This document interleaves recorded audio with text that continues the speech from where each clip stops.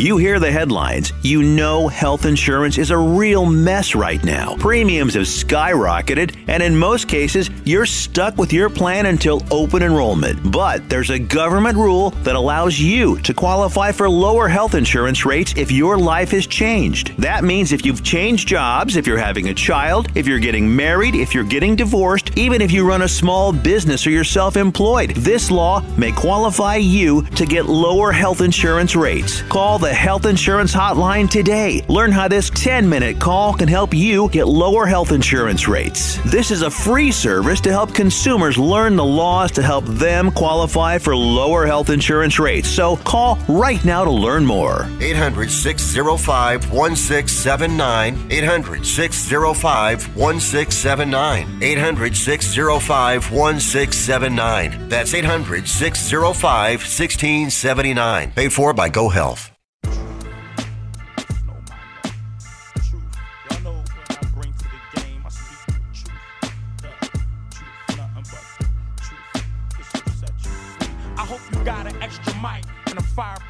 It's the HBCU Football Daily Podcast for today, Thursday, February 25th. I'm Donald Ware, and on today we're going to take a look at Week 2. Not only the schedule, but we're going to break down some of the matchups on the schedule. It begins on Friday night, Alabama State and Southern. That's going to be our Box to Row National Game of the Week, so I'm going to break that game down more in depth on Friday's HBCU Football Daily Podcast. We're going to start things off on Saturday. Langston is going to host Southwestern Assemblies of God, and for SAGU, it's going to be its first game of the season. They played a couple of games, went 1-1 in the fall season, but for Langston, I mean, this is a Langston team that's coming off the 27-10 loss at the hands of Arizona Christian, to the point, I mean, really, the Lions weren't able to get a whole lot going. I mean, got a little bit of a running game going. You look at Markel Scott, who had 54 yards rushing on 9 carries. You look at Corin Allen, who had 30 yards rushing on 5 carries. And you look at Tristan Randall, the quarterback, 24 yards on 13 carries. That was it. And, of course, Langston only had 105 yards rushing. But then the passing game, Tristan Randall, I mean, he completed 6 of 21 passes for just 34 yards, no touchdowns, threw 2 interceptions. So you can see, I mean, give Arizona Christian credit. But, again, this is a Langston program. And, again, first game for them as well as Arizona Christian, but a team that really was probably one win away from making the NAIA playoffs on last year. Defensively, I mean, I think they got a pretty solid effort from a defensive perspective. Listen, only gave up 91 yards rushing in this football game, just 91 yards rushing in the football game. They did give up 239 yards passing in the game, but had some guys that did some things. Malcolm Johnson had 12 tackles, 3 for loss in the game. Jamar Grice with 10 tackles.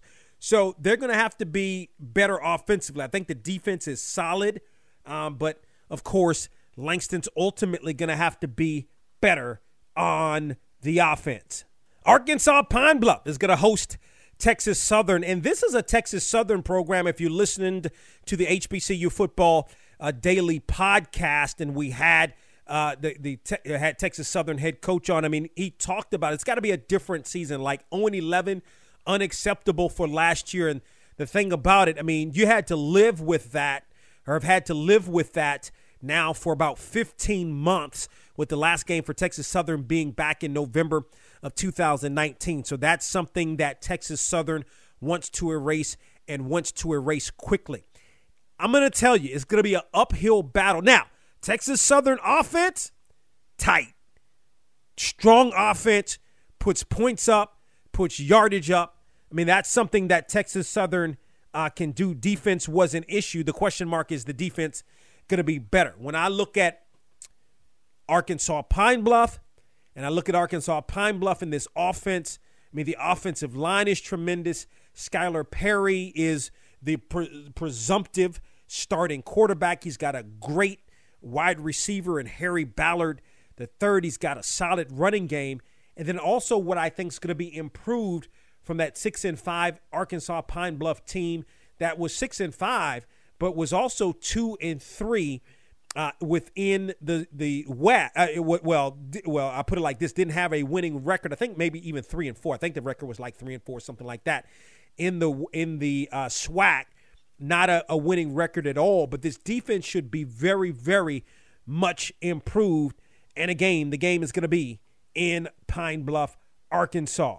Jackson State going to play another game, going to host Mississippi Valley State, back-to-back home games for Jackson State to start the season. And this is going to be different. Like, this is going to be a different matchup for Jackson State. Jerry Garner and that Mississippi Valley State defense, I think, is going to be really, really good this year, and going to be a handful, I think, for Jackson State, opposed to what Jackson State faced against Edward Waters on last week. But I think Jackson State has a pretty good offensive line as well. You look at Jalen Jones, the quarterback, and what he was able to do, but we also must talk about Quincy Casey, who was able to get some time as well, completed 8 of 14 passes for 89 yards, 1 touchdown, didn't have an interception. As I mentioned, a lot of the players for Jackson State were players that had already been with the program.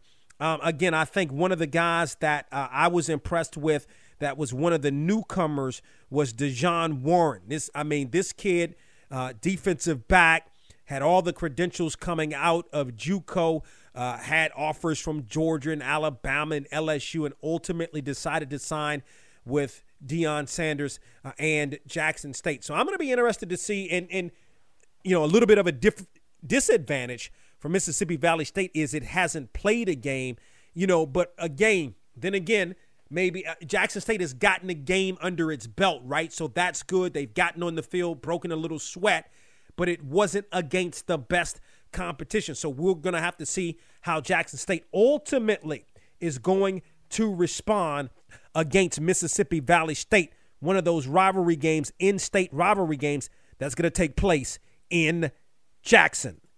The last game on the docket's going to take place on the HBCU docket, takes place on Sunday as Tennessee State travels to Austin Peay. Now, one of the advantages is a couple of advantages for Austin Peay. Number one, Austin Peay played 3 games in the fall, including one against nationally ranked Cincinnati, in which they lost 55-20, and then played last Sunday, losing to Tennessee Tech 27-21. So this is an Austin Peay team that had a couple of games in the fall, plus I'm sure some practice, and then ultimately has already played a game. Remember, Tennessee State was supposed to have played on last Sunday as well, but that game was postponed due to the weather. I'm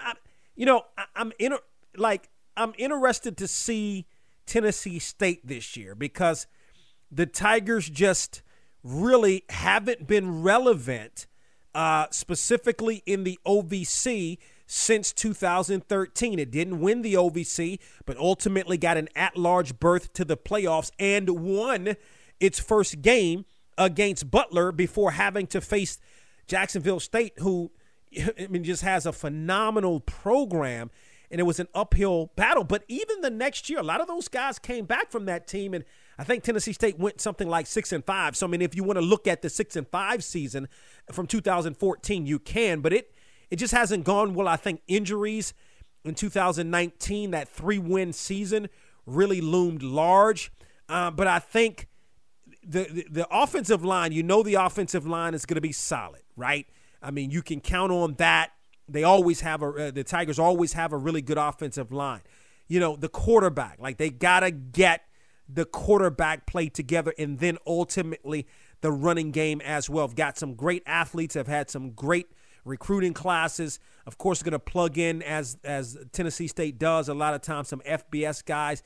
And then the defense, I think sort of is the one that let the Tigers down going back to the 2019 season and really even previous seasons. You can look at the Tigers putting up a bunch of numbers but can't stop anybody, and the OVC is nothing to play with. They put up a lot of points in the OVC.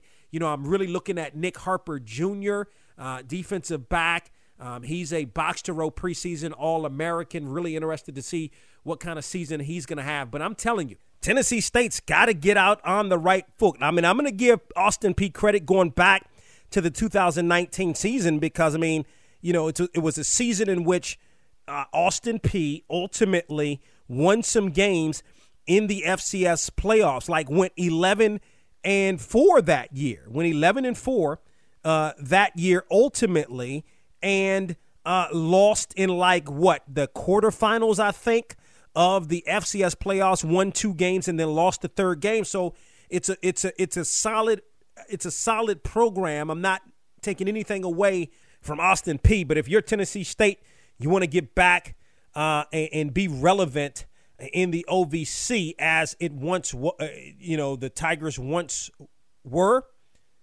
then this is a game you got to win in this shortened season, and we'll see ultimately how things play out for Tennessee State. So that's a look at the matchups for Saturday and Sunday. On tomorrow, I'm going to break down the Alabama State and Southern game. That game is going to be played in Montgomery. Don't forget to tell a couple of friends about the HBCU Football Daily Podcast, where you can find us online, listen, or download at boxtorow.com. You can also find us on Apple Podcasts as well as iHeartMedia.com. Talk with you tomorrow. We the best music. Another one. Yeah. DJ Khaled. Calling my phone like I'm locked up nonstop. From the plane to the helicopter, yeah. Cops pulling up like I'm giving drugs. Nah. I'm a pop star, not a doctor. Calling my phone like I'm locked up nonstop. From the plane to the helicopter, yeah. Cops pulling up like I'm giving drugs. Find the Box to Row YouTube page for conversations with stars like Omari Hardwick, Brandy, Michael Strahan, and with some of our favorite sports guests over the years.